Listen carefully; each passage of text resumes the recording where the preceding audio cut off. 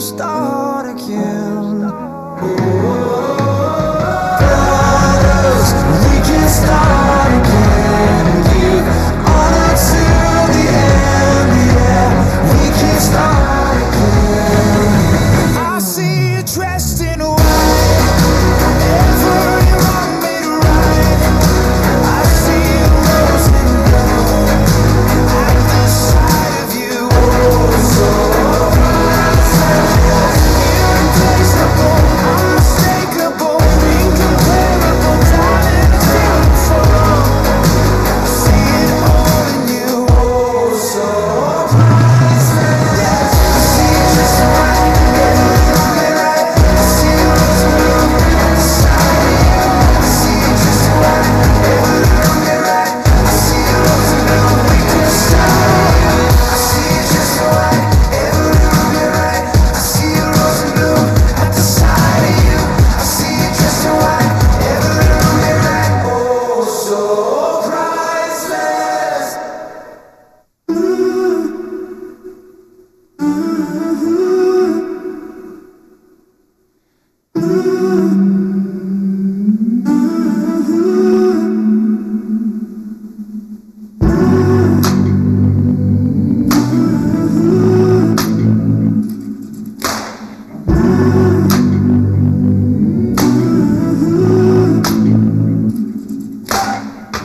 Wide awake while the world is sound asleep, and too afraid of what might show up while you're dreaming. Nobody, nobody, nobody sees you. Nobody, nobody would believe it. Every day you try to pick up all the pieces, all the memories that somehow never leave you. Nobody, nobody, nobody sees you. Nobody, nobody would believe it. God only knows what you've been through. God only knows what they say about you. God only knows how it's killing you. But there's a kind of love that God only knows. God only knows what you've been through. God only knows what they say about you. But God only knows the real you. There's a kind of love that God only knows.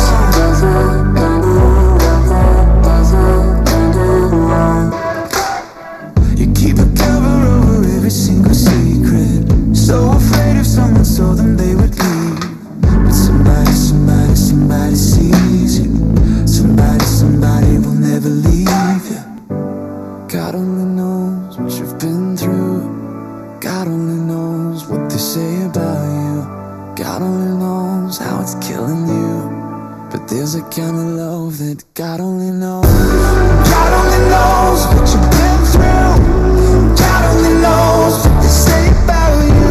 But God only knows the real you. There's a kind of love that God only knows.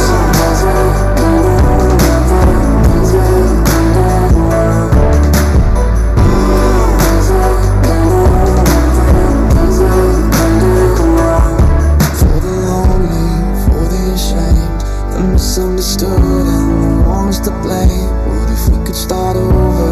We could start over. We could start over. Oh, for the lonely, for the ashamed, the misunderstood and the ones to blame. What if we could start over? We could start over. We could start over. 'Cause there's a kind of love that God only knows. God only knows what you've been through.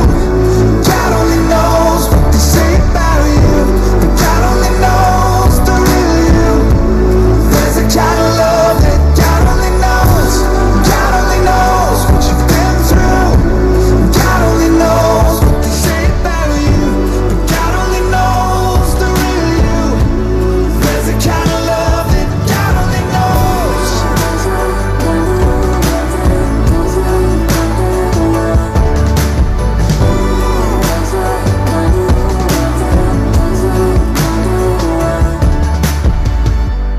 God only knows where to find you. God only knows how to break through. God only knows the real you. There's a kind of love that God only knows.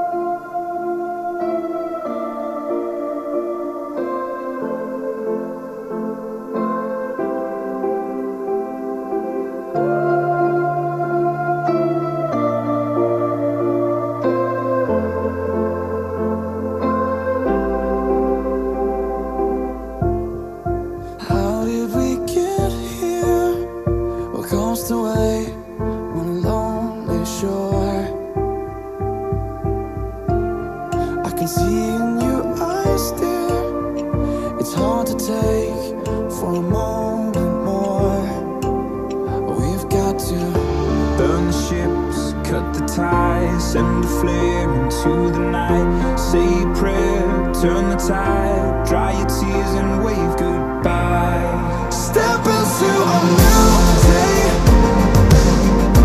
We can rise up from the dust and walk away. We can dance upon the heart, yeah. So light a match, leave the past, burn the ships, and don't you look back.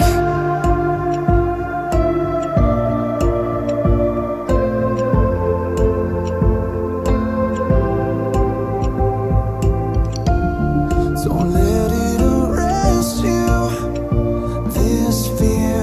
This fear of falling again. And if you need a refuge, I will be right here until the end.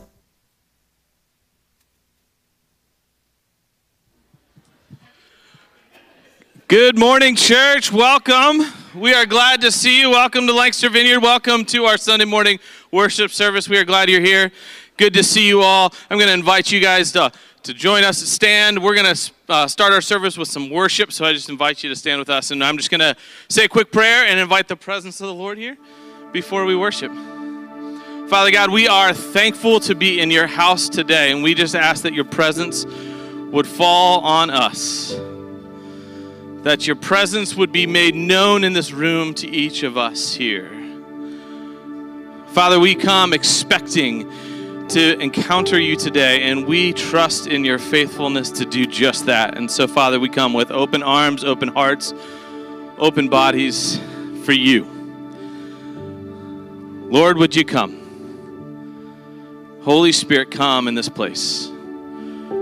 We have come to this place for you, to worship you, to sing your praise, to pour out our affections and our adorations toward you, God. We come to worship. Meet us here.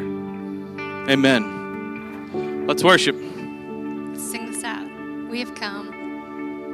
And we have come to give you glory.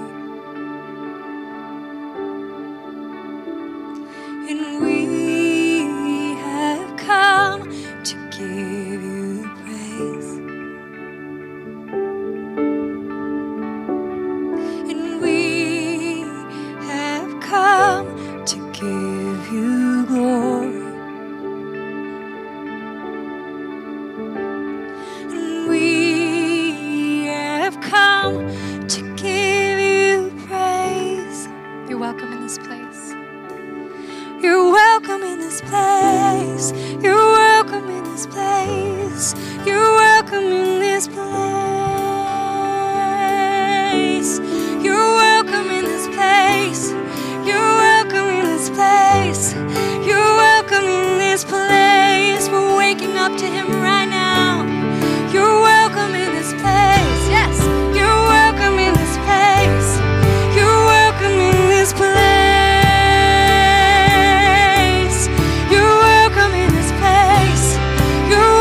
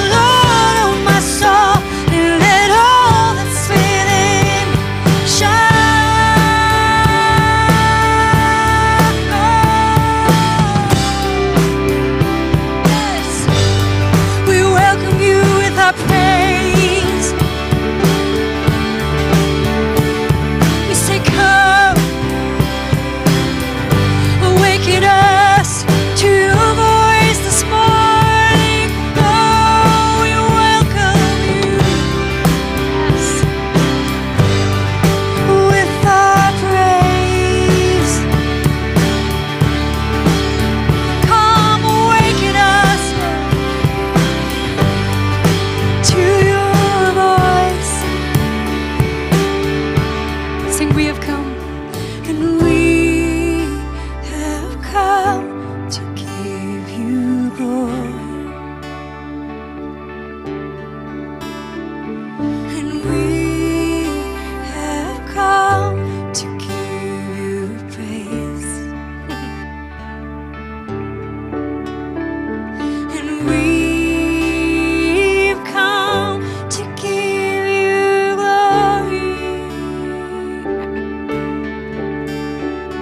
And we have come to give you praise. You're welcome. You're welcome in this place. You're welcome in this place. You're welcome in this place. You're welcome in this place. You're welcome in this place. You're welcome in this place. Sing this over your heart. Have your way. Have your way. Have your way. Have your way. Have your way. Have your way. Have your way. Have your way. Have your way. Have your way. Have your way. Have your way. Have your way.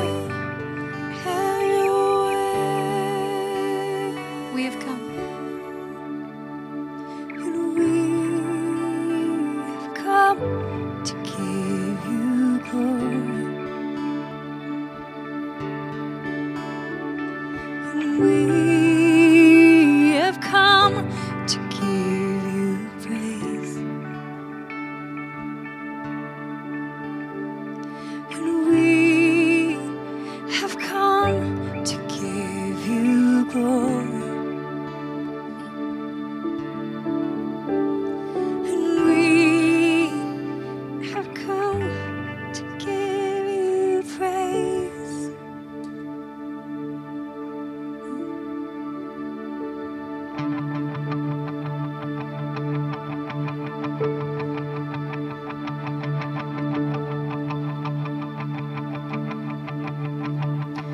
And I raise a hallelujah in the presence of my enemies. I raise a hallelujah, yes, louder than the unbelief. I raise a hallelujah. My weapon is a melody. Yes, we believe it. I raise a hallelujah, and something happens. Heaven comes to fight for me. I'm gonna sing in the middle of the storm. Louder and louder, you're gonna hear my praises roar. Up from the ashes, hope will arise. Death is defeated, the King is alive.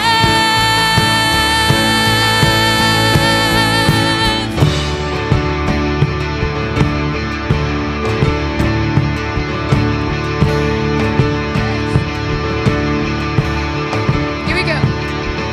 I raise a hallelujah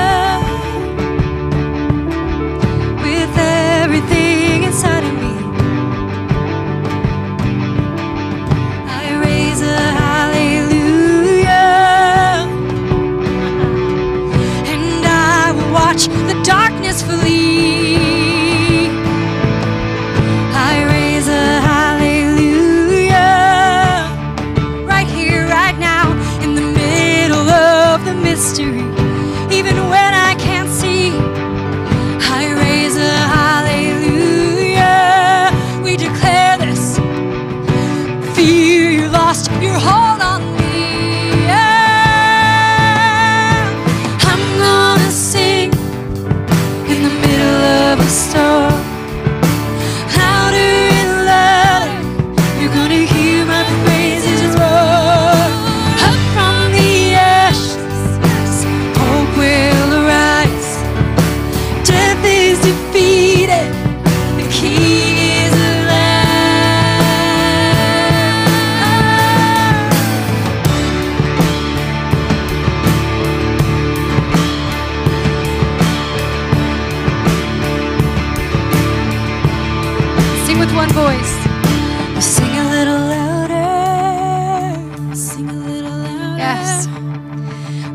little louder.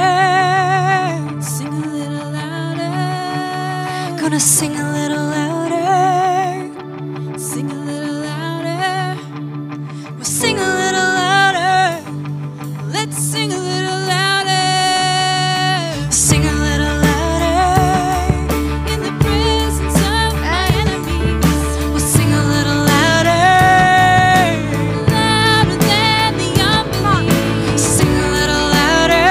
We believe. My weapon is a melody. We'll sing a little louder.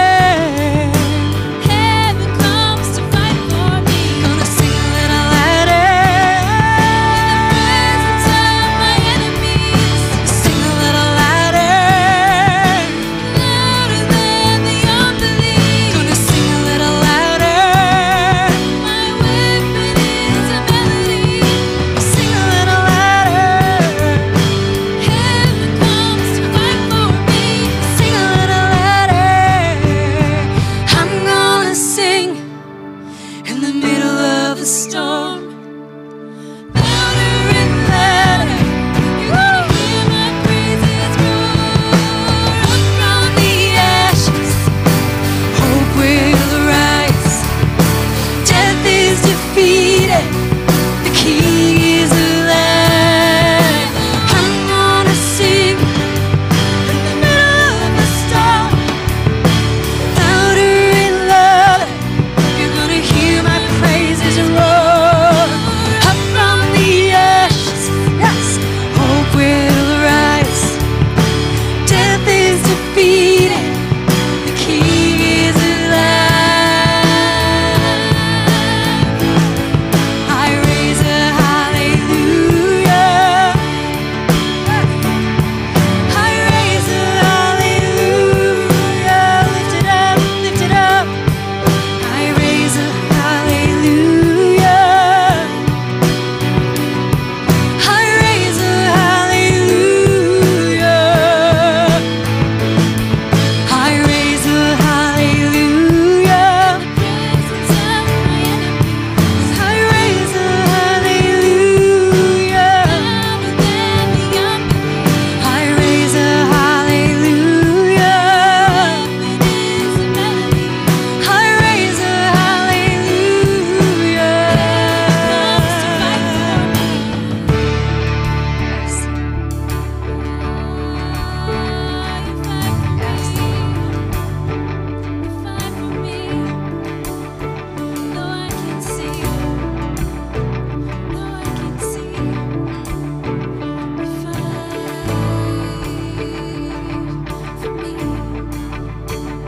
I see our hallelujahs like an undercurrent. All of our hallelujahs weave together and they become one. They become one. And it's like a current underneath us. Yeah. Oh, it makes us steady. It makes us stronger as we lift our hallelujahs. Ah, then it becomes a song. Let's sing it again. I raise a hallelujah. Yes. I raise a hallelujah. It's like a current. I raise a hallelujah. It overtakes us. I raise a hallelujah. Yes. I raise a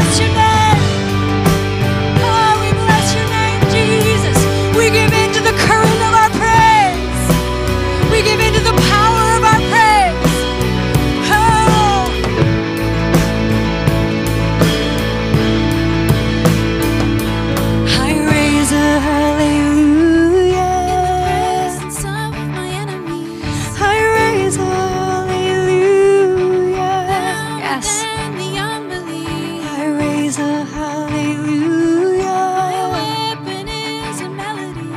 I raise a hallelujah. Heaven comes to fight for me. Yes.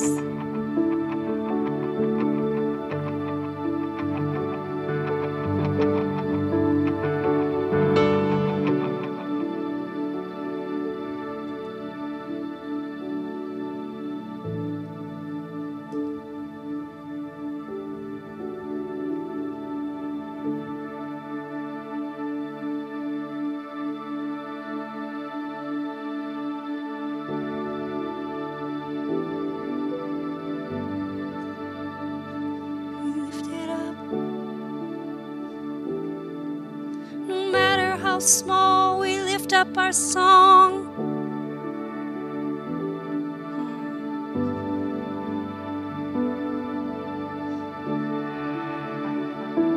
Yes. And here it is, my alabaster heart. I'm keeping nothing back from who you hidden treasure veiled by key or lock. You're a lifetime worth of worship, and it's only just the start. So here it is, my every waking day. The minutes, hours, the years of endless praise. For your worthy far beyond all I could say. You're a lifetime worth of worship in the nuance of your names. So let it rise like incense, my whole life, a fragrance, every ounce here broken at your feet. In every breath, an offering, my heart cries, these lungs sing over you, my worthy King of Kings.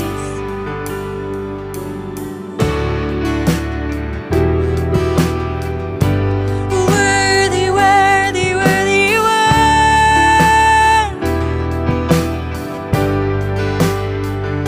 You're so worthy. You're so worthy. As we gaze upon the cross,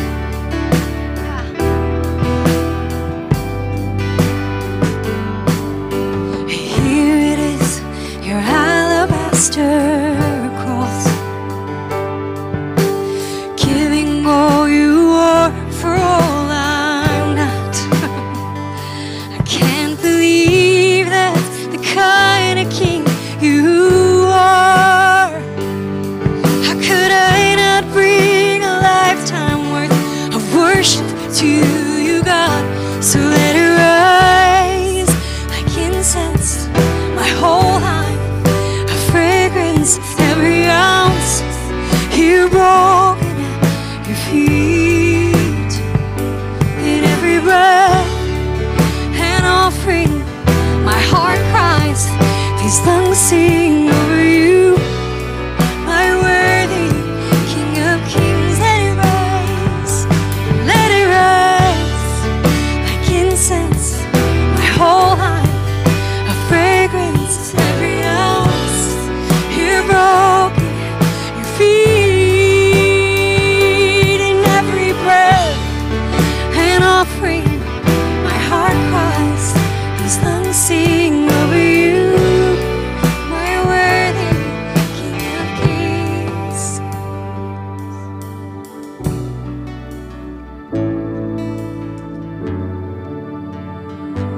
Wait on the Lord. He wants to sing back to us. We're just gonna wait. Listen for his voice. He wants to sing over your heart right now.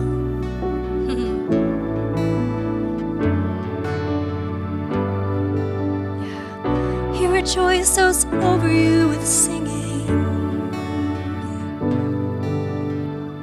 Tune your ears to his voice.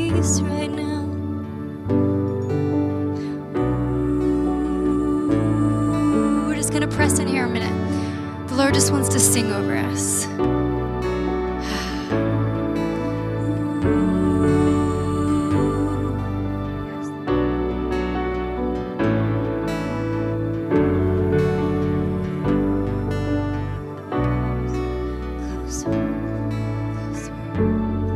Let's just respond. Oh my love, oh my love, oh my love, you can have it all. Oh my love, oh my love, oh my love, you can have it all. Oh my heart, oh my soul, all I own, you can have it all. Oh my heart, oh my soul, all I own, you can have it all. Oh my love, oh my love, oh my love, you can have it all. Oh my love, oh my love, oh my love, you can have it all. Oh my heart, oh my soul, all I own, you can have it all. Oh my heart, yes, this is the invitation to give it all. Yes. Oh my love, oh my love, oh my love, you can have it all. Oh my love, oh my love, oh my love, you can have it all. Oh my heart, oh my soul, all I own, you can have it all. Oh my heart, oh my soul, all I own, you can have it all. Yes, you can have it all.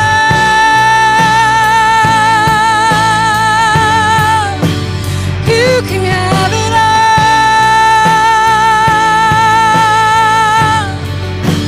You can have it all.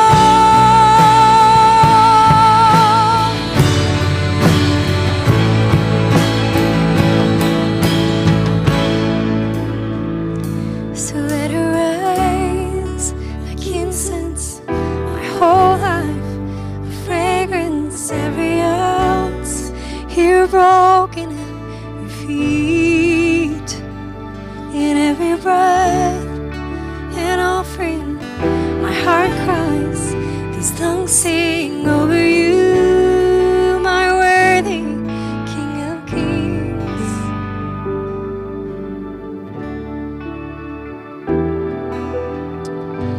Yes, Lord, you are worthy. You are the worthy King of Kings, Lord of Lords, God. You are worthy of our praise. You are worthy of our affection. You are worthy of all that we have and all that we are. And so we give it to you. We come before you, God, with everything that we have. Everything that we are, we lay at your feet. Because you and you alone are the only one worthy. And we know in your great love and your great faithfulness that you receive our offering. You welcome our offering.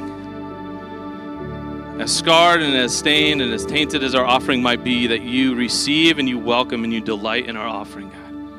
And so we give it to you. We give you our all.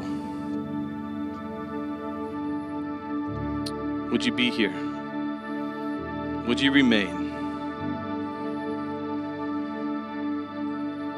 Would your power move through this place and in our hearts today? We love you, Father. We worship you. And we pray all these in your name. Amen. Amen. You may be seated. Welcome to the Lancaster Vineyard. Again, my name is Phil Harrington, one of the pastors here, and we're going to continue on with our worship service with our gifts of tithes and of offering, and we have multiple ways for you to give. There's so many different ways, and make it easy for you. Whatever is most convenient, whatever is easiest for you, whatever makes you happiest, I don't know, however it is that you want to give. We just encourage you to give, and we thank you for your gifts. When you give to the vision and the mission of our church here. And also to part of that mission and part of that vision is our values. And one of our values that we have here is we want to be a church that leans younger, that is always leaning younger. No matter how old you are, how young you are, we want you to be building into the generation below you And so we do that through many different ways, but one of it is through our kids ministry. And I just want to highlight our kids ministry because Kids Club and Youth Group are both back and full functioning. We started back this past week, and we're on, and it's exciting. It's a good time. So if you have kids in elementary 1st through 5th grade, or you have a high schooler or a middle schooler, basically if they're in 1st grade or older and in school, we have something for them. We have programs here. We have a great time on Wednesday nights starting at 7 o'clock. So bring your kids out. But also just we talked a lot about our year-end offering, and we just want to thank you again for your generosity. We did raise enough funds to hopefully do a lot of not just renovations upstairs for elementary, but downstairs as well.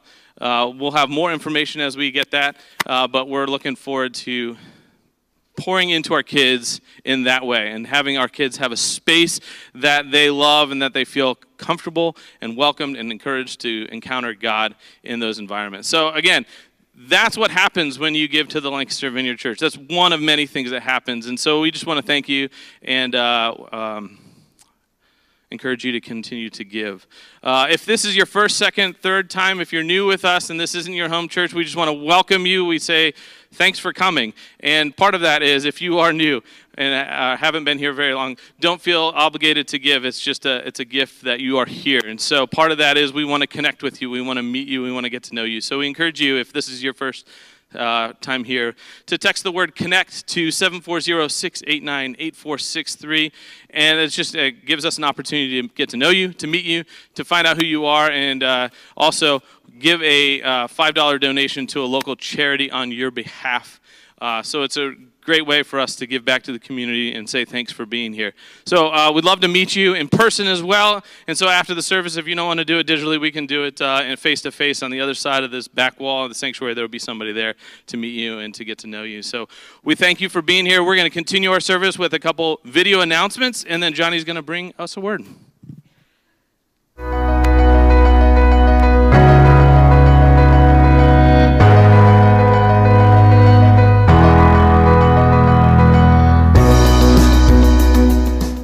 Small groups are starting back up the week of January 9th. If you are not involved in a small group yet, we highly encourage you to get connected. To find a small group for you, visit smallgroups.lancastervineyard.org.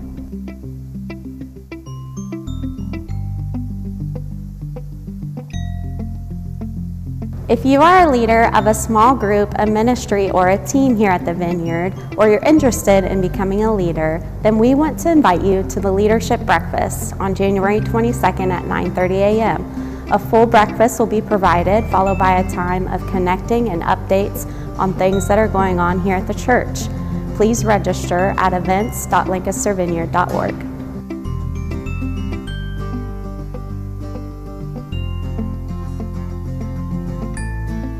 Hey youth, Cassie coming at you to talk all things Vineyard United. If you're in 6th through 12th grade, join us next year, February 11th through 13th, 2022. We have a weekend full of worship, teaching, ministry time, food, fun, you name it. I even think there's going to be some dancing. So, we have some great speakers lined up. We've got Clay Harrington coming to teach us from Vineyard Cincinnati, JT Meyer from Cleveland City Vineyard. We've got Joshua Miller from Vineyard Columbus coming to do some worship workshops, which I like to call workshops, trademark pending. So, if you're interested, see a youth leader to register and some fundraiser opportunities. Again, Vineyard United, February 11th through 13th, 2022. Hope to see you there.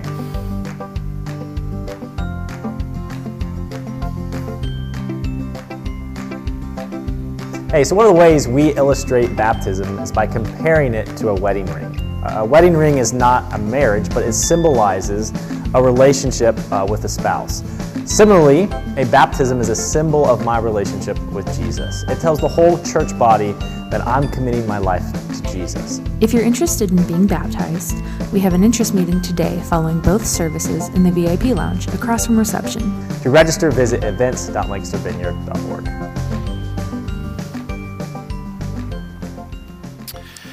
Good morning. How are y'all doing? Good.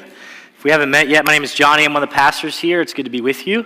Last Sunday we had the installation service, and I just wanted to say thank you publicly. Thank you to all who attended, and I know it was the day after a holiday, so I know some people didn't make it because of traveling, but just I wanted just to say thank you for your love, the support for on behalf of Jess and I.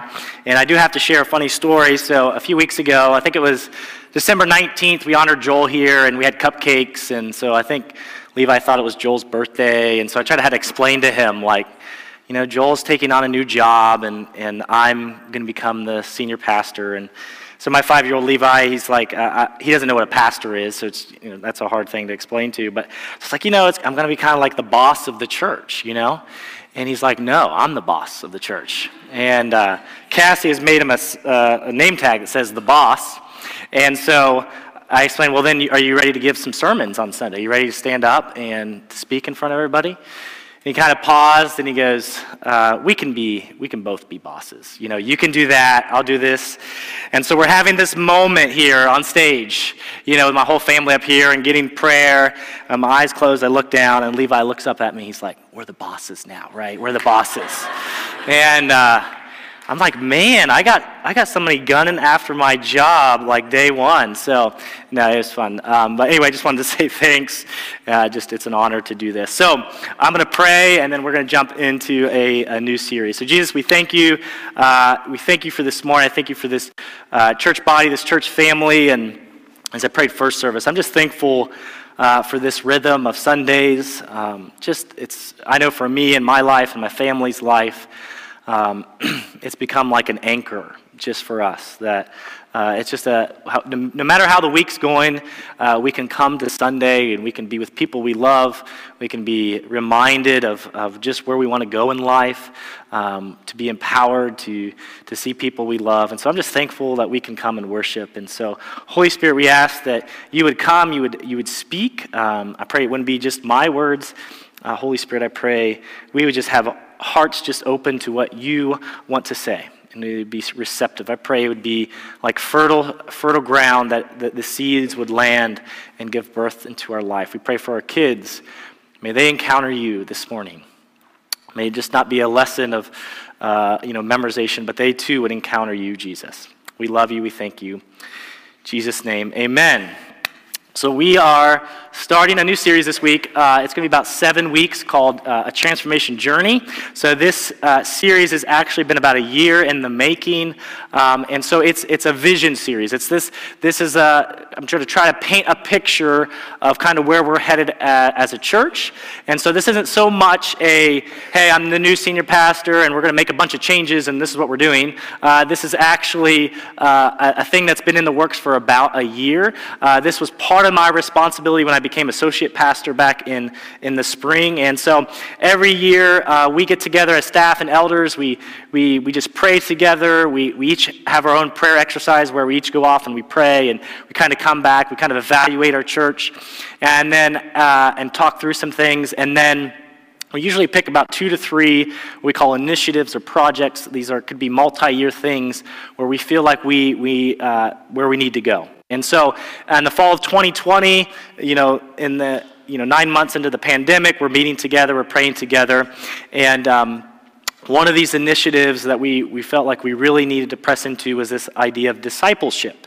And just like much of, I think many of us have experienced, and many of the church around the country has experienced, is this pandemic has been pretty revealing in just some of our weaknesses and how we do life, how we do church, and that sort of thing. And just this recognition we've failed in many ways, to equip and disciple folks to be able to handle these types of things, whether it's the pandemic, the political polarization, how to handle conflict and hard conversations. There seems to be we've kind of missed the mark a little bit. We need to rethink how we do discipleship. And so this isn't just, again, like I said, this isn't a Lancaster Vineyard problem. It's an all-church issue that many churches that we've talked to are wrestling with. How do you do discipleship? One of the books I read, it's called Faith for Exiles. It's a book from the Barna Group. Barna Group just does a bunch of different studies. And so one of the things they looked at was just how we are discipling young adults. And so what they did is they surveyed 18 to 29-year-olds, and specifically 18 to 29-year-olds who grew up in the church or would consider themselves Christians. And so this book came across that nearly 2/3 of those young adults who grew up in the church, who would have checkmarked that, yes, I'm a Christian at some point, left and walked away from the church. So 64% of young adults, that's 2/3. Would walk away from the church. They have another book, Barna does, called You Lost Me, which was kind of talking through this issue, specifically among young people. Why are young people leaving the church? And so this book, I put on the screen this quote. They wrote a book called You Lost Me, and they conclude the main reason young people drop out of church or fall away from faith is insufficient discipleship. The verdict of that research is that many families and churches have lost their way in terms of effectively discipling the next generation. So some of this book, some of this research, some of the things have come together. Basically, we have a discipleship problem. And it's not just a discipleship problem for young people, young adults, teenagers, but the church overall. Dallas Willard, he said this way before any of this came out, but he says this: the leading assumption in the American church is that you can be a Christian but not a disciple. That has placed a tremendous burden on a mass of Christians who are not disciples. We tell them to come to church, participate in our programs, and give money, but we see a church that knows nothing of commitment. We have settled for the marginal, and so we carry this awful burden of trying to motivate people to do what they don't want to do. We can't think about church the way we have been. We need to clarify in our mind what discipleship is.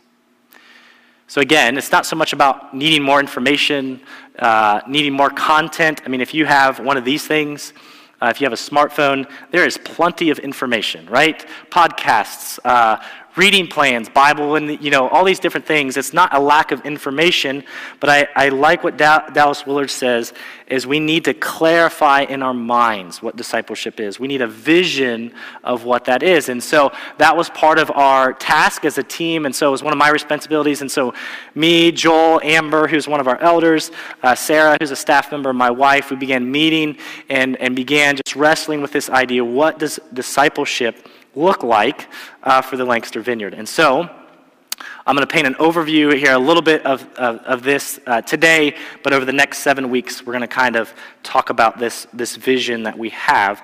And the reality is, one of the heart of the things is we want to make discipleship like at the root of all we do. Like, this is what we are called to do. This is the mission of the church, right? To make disciples who make disciples. Like, this is part of our identity. This is part of our mission.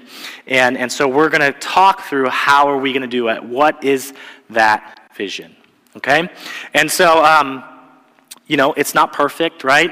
It's not going to encompass everything, but it's a vision of what, and out of that, we hope to think through some resources, some discipleship resources, like a 12-week-long discipleship resource that you could do in small groups, that you can do with friends, and that sort of thing. So, to start off, I want to talk about what the main issue and the main problem is. The main problem and the main issue isn't whether we are being discipled or not, right? Here's the reality. We are all being discipled. We are all being discipled by someone or something, right? Some of it is intentional, some of it we don't even realize.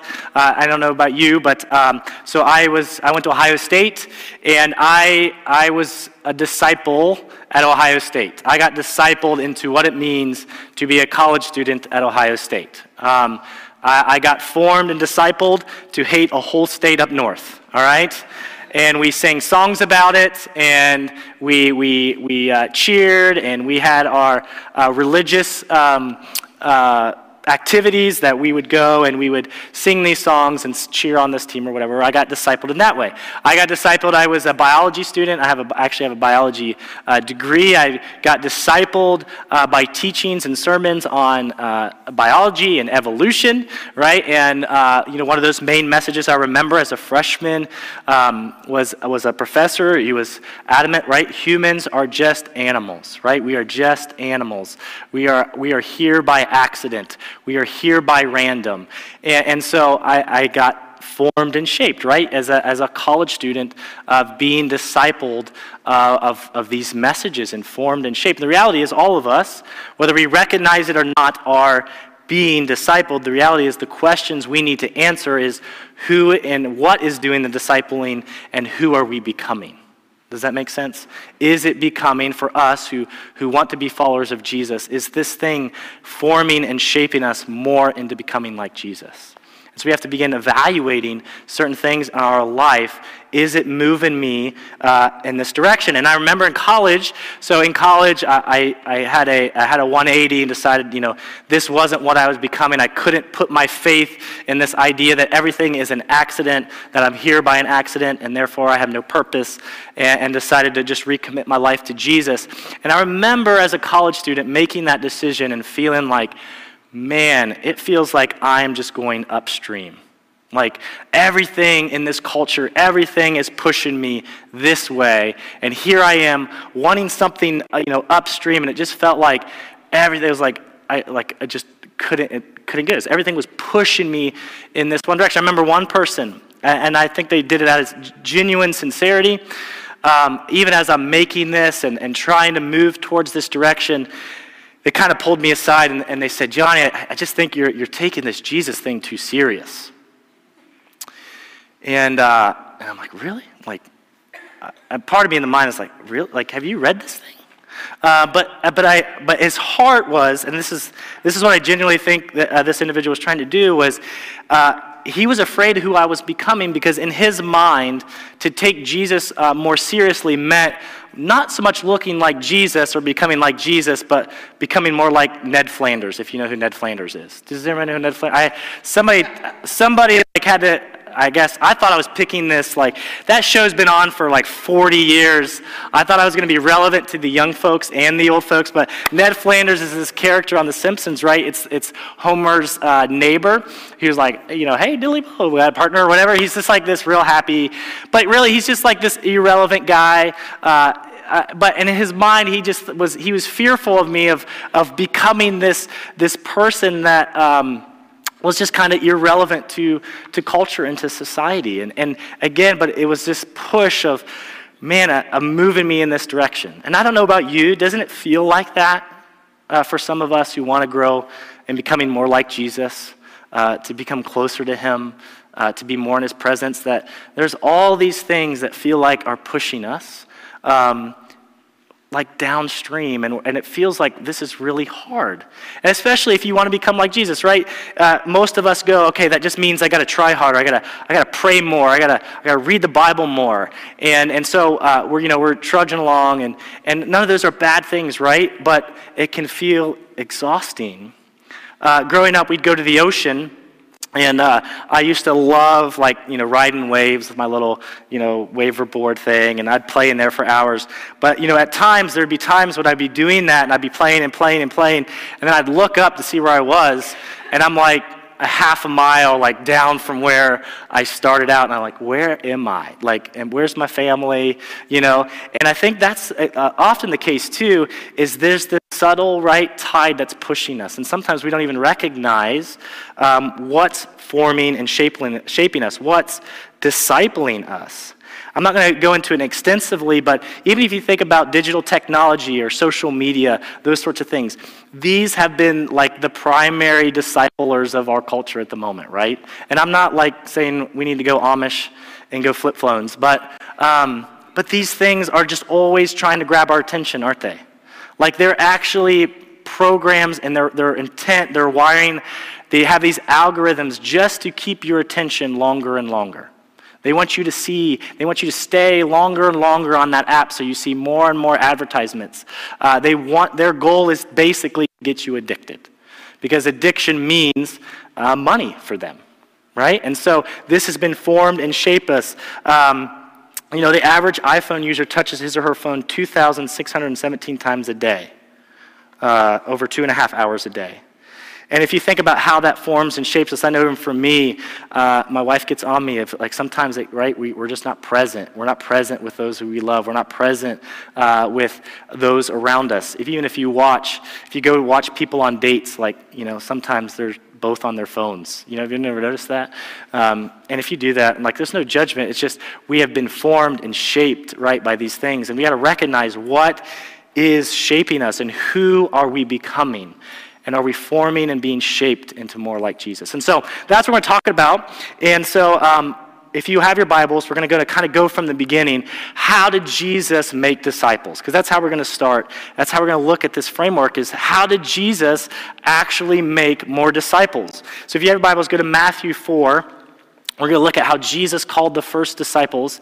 So if you have your Bibles, go there. I'm going to give some background into this to help explain this, to set this passage up a little bit more.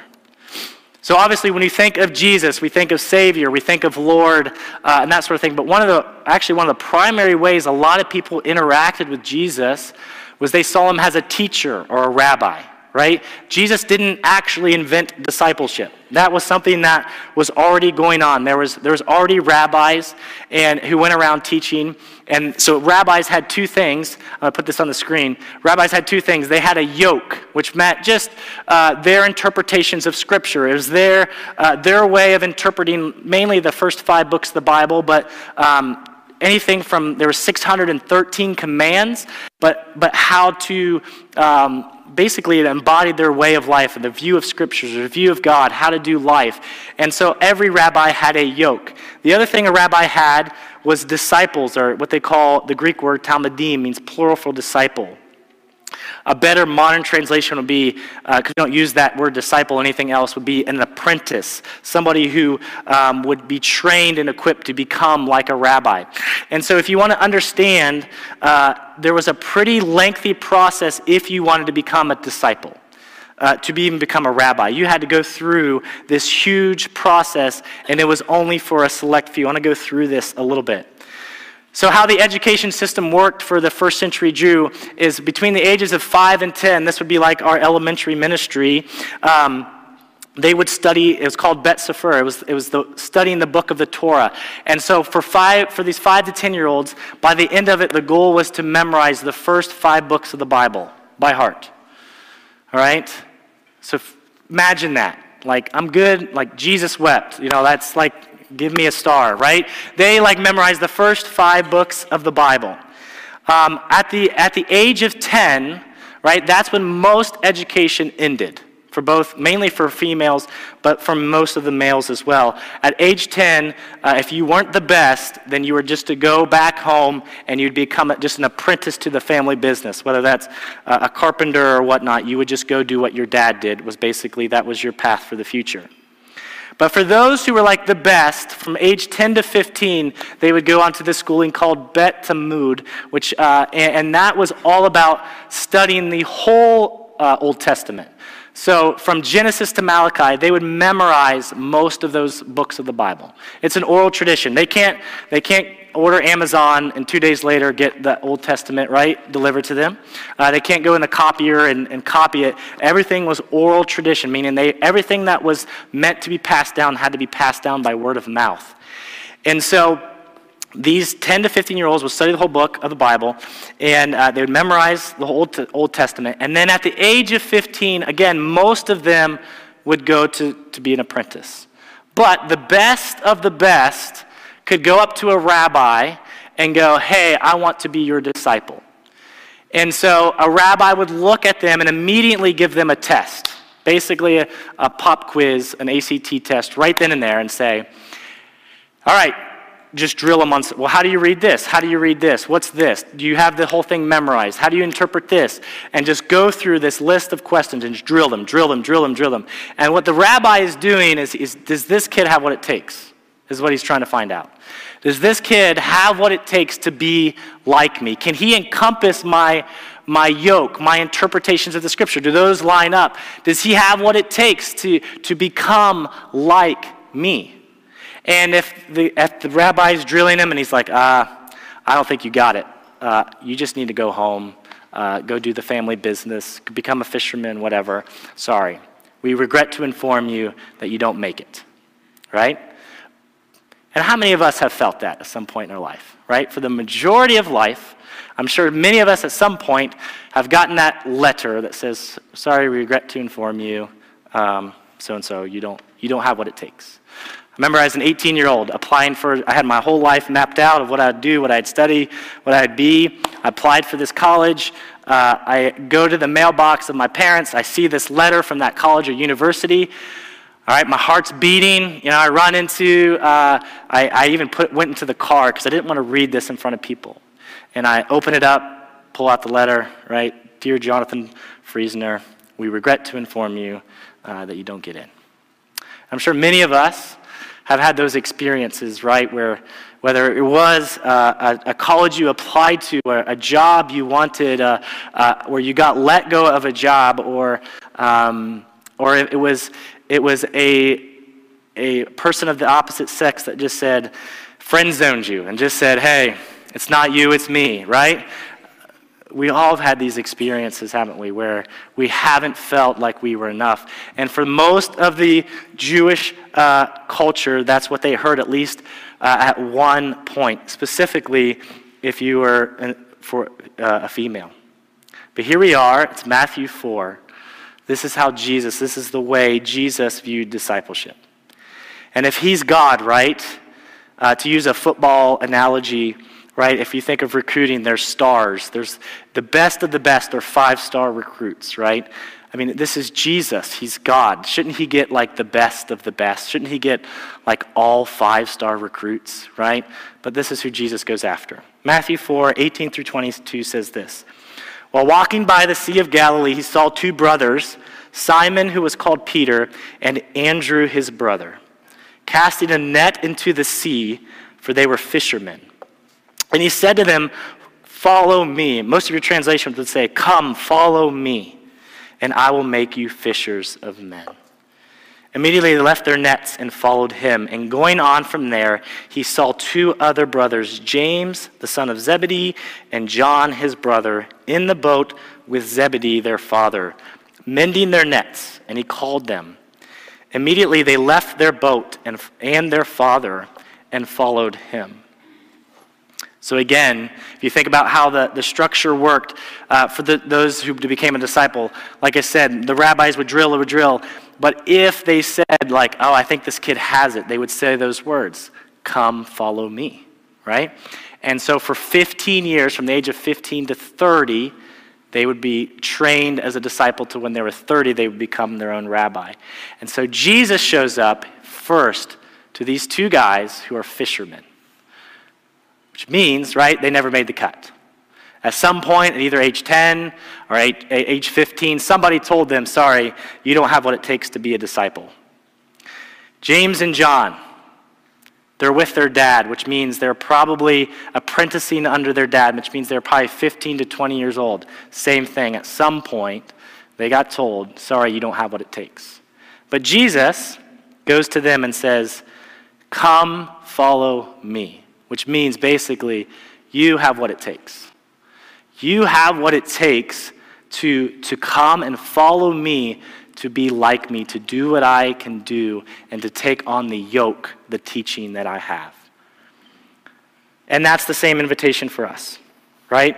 The way of being a disciple or an apprentice of Jesus is not about being good enough or making the cut. It's saying yes to that invitation to follow him. Come be with me. Come follow me. And this is what Jesus went around doing. This is where he went around. He went to guys like Matthew, who was a tax collector. This was somebody who was despised by all the other Jewish people because he basically chose the Romans over the Jewish people. And he went to Matthew and said, Matthew, come follow me. He gave him that invitation. He gave that invitation to women, right? Women couldn't be disciples. But Jesus went to women and said, come, follow me. In Luke 8, verse 1 through 3, it says that Jesus took 12 disciples along with some women who had been cured of evil spirits and diseases. Among them were Mary Magdalene, from whom he had cast out 7 demons, Joanna, the wife of Chuza, Herod's business manager, Susanna, and many others, meaning many other women who were contributing from their own resources to support Jesus and his disciples.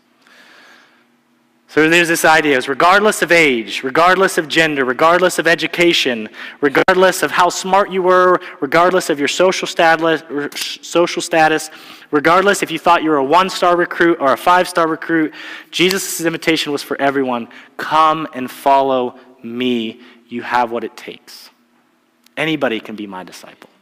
Anybody can follow after me and become like me. But it was more than just an invitation to kind of follow Jesus around or to just be his fan and be part of the crowd. But he actually had a reason, a purpose for that following. He had a purpose for them to follow them. Do you remember in verse 19 it says, follow me and what? I will make you fishers of men. So part of this discipleship process, this apprenticeship, was not more just than come and be with me, but I'm going to actually make you. That word actually is a construction word. It's like you're constructing something, you're building something for a purpose. And so if you're into construction or like me, I like woodworking, you build things for purpose, right? To be used in a way. And so Jesus is saying, I'm going to construct you, I'm going to build you, I'm going to transform you for a purpose, and that's part of this discipleship. You're going to be transformed, and you're going to take something that you do now in the natural by throwing in nets and catching fish. I'm going to transform you to a different purpose where you're going to be catching people. But how does that happen? How does one get transformed to be like Jesus? And real briefly, I'm going to go through, that's where the yoke comes in, right? This idea of the yoke, these interpretations of teachings. This is how rabbis would transform their disciples, was to teach them and to get them to embody their yoke. In Matthew 11, verse 28 through 30, Jesus says this. He says, come to me. It's that same invitation, just like come follow me. He says the same thing. Come to me, all who labor and are heavy laden, and I will give you rest. Take my yoke upon you and learn from me, for I'm gentle and lowly in heart, and you will find rest for your souls. For my yoke is easy and my burden is light. I'm going to read this again in the message, the paraphrase from Eugene Peterson. He says this, are you tired? Are you worn out? Burned out on religion? Come to me. Get away with me and you'll recover your life. I'll show you how to take a real rest. Walk with me. Work with me. Watch how I do it. Learn the unforced rhythms of grace. I won't lay anything heavy or ill-fitting on you. Keep company with me and you'll learn to live freely and lightly. You think about most rabbis, their yoke was these interpretations. It was taking this 613 do's and don'ts and even adding to them. Like it's all about just doing the right things, not doing the wrong things. It became this heavy burden for people to actually live. But Jesus is saying, my yoke, it's light and it's actually going to give you rest. If you think about the purpose of a yoke, figuratively, it was this wooden bar that would basically unite two ox to go in the same direction, right? And make sure, if you didn't have this, the ox could go in two different directions and it would get real crazy, right? And so this yoke would hold these two animals together and allow them to push together. And this is what Jesus wants us to picture. Is he wants us to picture that part of following him, part of being his disciple, is seeing this yoke where we are in company with Jesus. Just picture that in your mind. Of all the things in life, the stream that's pushing against you, the things where you feel like you can't go in, Jesus wants you to imagine this yoke where you have this bar across your head, across your neck, and you look over and it's Jesus who's doing life with you. And he's like, keep in step with me, keep in company with me. This yoke is light, it's easy. Just come with me, be with me, and embody my life. This is the picture Jesus wants his disciples to have, is to be yoked with Jesus. It was more than just a set of teachings and do's and don'ts, it was a lifestyle. It's a way of doing life. Jesus' main teachings were about the kingdom of God breaking in. And Jesus is saying this idea of the kingdom of God breaking in is you can actually live in the kingdom of God now. This is how you live life now.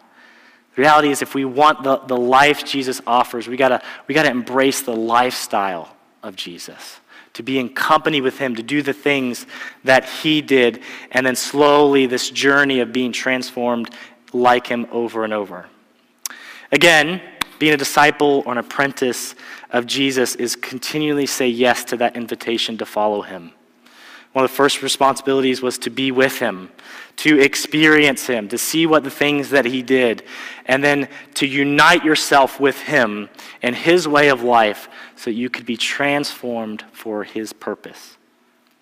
So actually, how do we do this? So this is this broad picture of what I want us to think of discipleship. This is what it means to come and be a follower of Jesus. This is our heart. We don't want just people who can check a box. We want people who follow Jesus. What's one thing you can do even this week to do that? One of the things is just to have this vision in your mind of who you're becoming, right? And one of the ways we can do that is you can, I'm giving you two options. I like to choose your own adventure.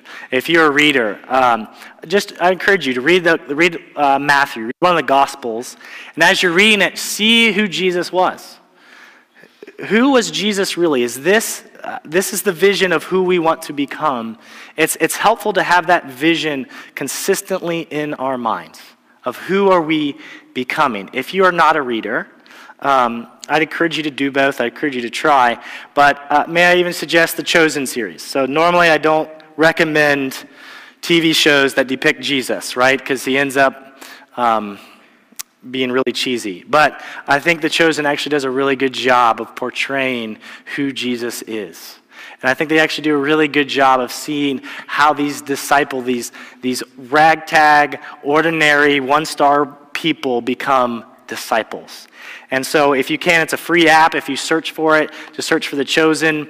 You can even get it on your TV, watch it. If you haven't saw that, I'd encourage you to do that. And then the last thing, just part of this idea of being a disciple, one of the first responsibilities or things that a disciple did would literally just follow their rabbi. And so find time to just be with Jesus. And I'm not so much it has to look like a certain way. For many of you, there may be certain things that get you present to Jesus. Maybe it's worship music, maybe it's going for a walk, maybe it's reading, maybe it's just being in community. Whatever it is for you that gets you present with Jesus, I would encourage you to do that. If you don't know where to start, I would encourage you just to take 10 minutes of silence and solitude at some point in your day. 10 minutes where the only goal is to be with Jesus. You don't have to read anything. You don't have to do anything. It's just 10 minutes to be with Jesus. And then build off of that. I'm going to end it this way with this quote from Dallas Willard. He says this: "The greatest issue facing the world today, with all its heartbreaking needs, is whether those who are identified as Christians will become disciples, students, apprentices, practitioners of Jesus Christ, steadily learning from him how to live the life of the kingdom of heavens into every corner of human existence." Would you guys stand with me as we just close here?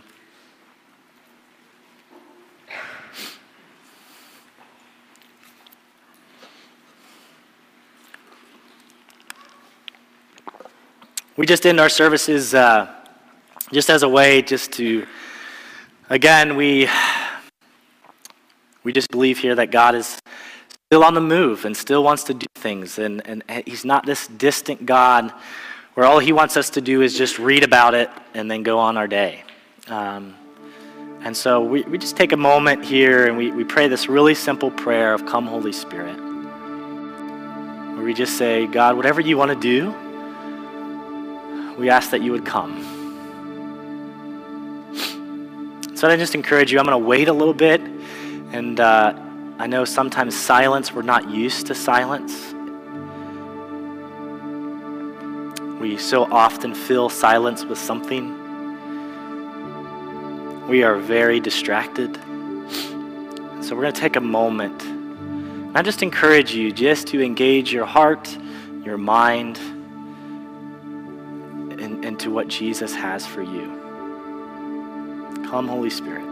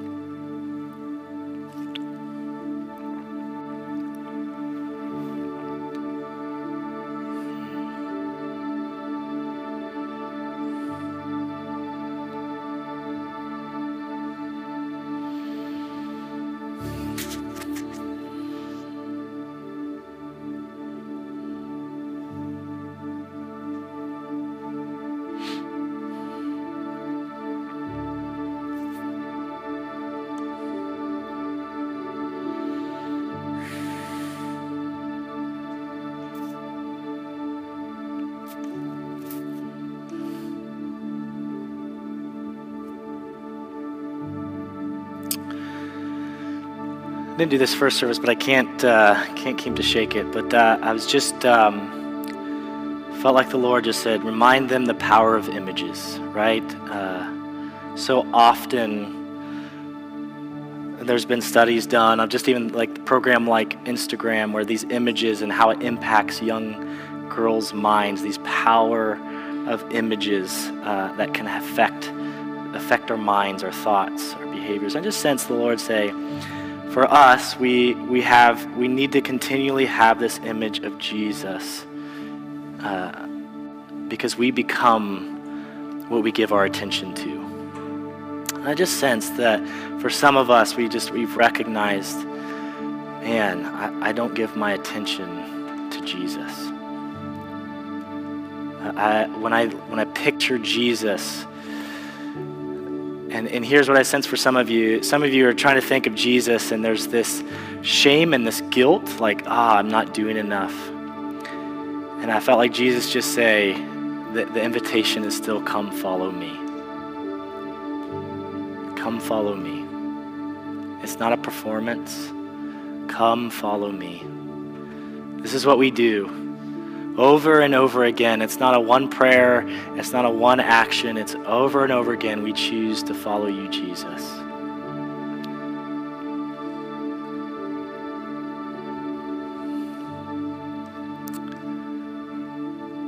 So if that's you, if you've never have just said yes to Jesus, maybe it's like you've recognized, man, I have not given Jesus the attention that I want to. Maybe it's for you, you just have never said, you know what, I want to follow Jesus. Like, I want to make a concrete decision. I want to follow after him. I want the life that he offers. I want to become like him. I want to be one of his disciples, one of his apprentices. Then I'm going to encourage you to come up and get prayer. For some of you, are just going through a lot of heavy stuff. Like life feels like it is just this stream, and you feel like it's one thing after the other, and you just feel heavy burdened. You feel burnt out. Would you just come and get prayer? Part of this idea of yoking ourselves with Jesus, part of the purpose of our body is yoking ourselves with others in the same direction. When we get to do that, it's one of these purposes we come to pray for one another, is that you don't have to go through life alone. That when you cross a river, you can link arms and you're able to go across. And so for some of you, that imagery, you just need that. You're just going through situations, hard things, and you just need just to know that you're not doing it alone. And so if that's you, I just invite you to come. Andrew just had a word just about the Holy Spirit depositing gifts. And I think part of this reason I think Andrew gave this is for some of you, if that doesn't apply to you, I just begin looking around and saying, okay, God, who's heavy burdened? Who do I need to link arm with? Who do I need to encourage? Who do I need to empower? Who do I need to give a prophetic word? So I give you freedom and permission to to go do that. But I'm gonna have Julia sing a little bit, and then we'll dismiss.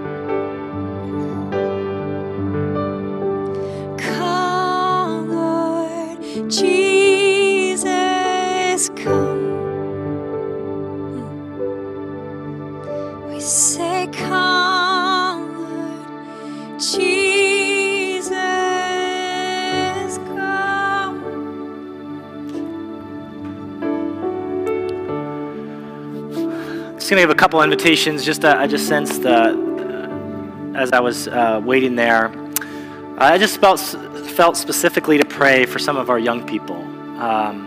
Those who are probably the age, 13 to in their 20s. And I'm going to ask you to do a brave thing. Would you just come forward? Can we pray for you?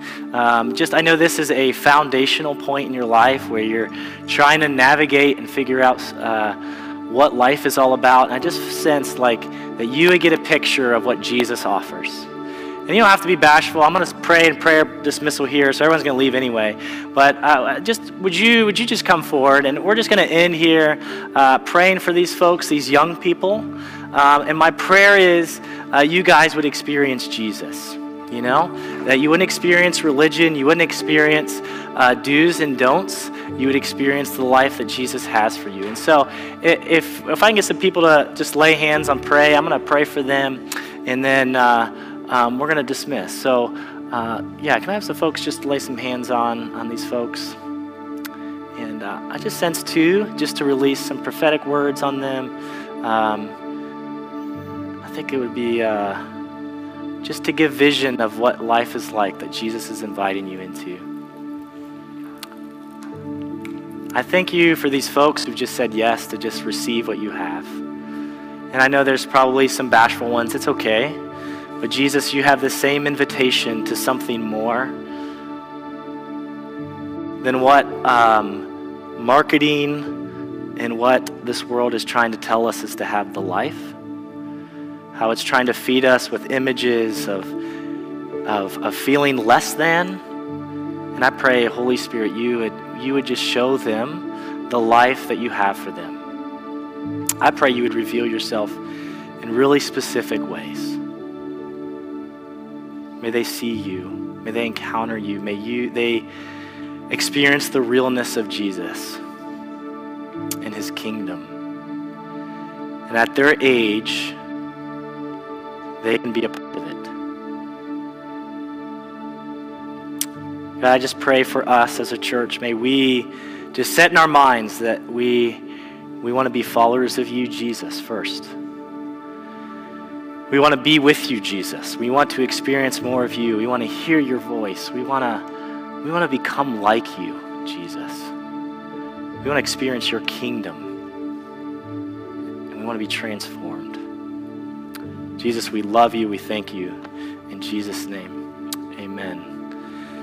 You dismiss. If you want to pray over them, anything specific, but we'll dismiss. And if you're new, I'd love to meet you out in the lobby.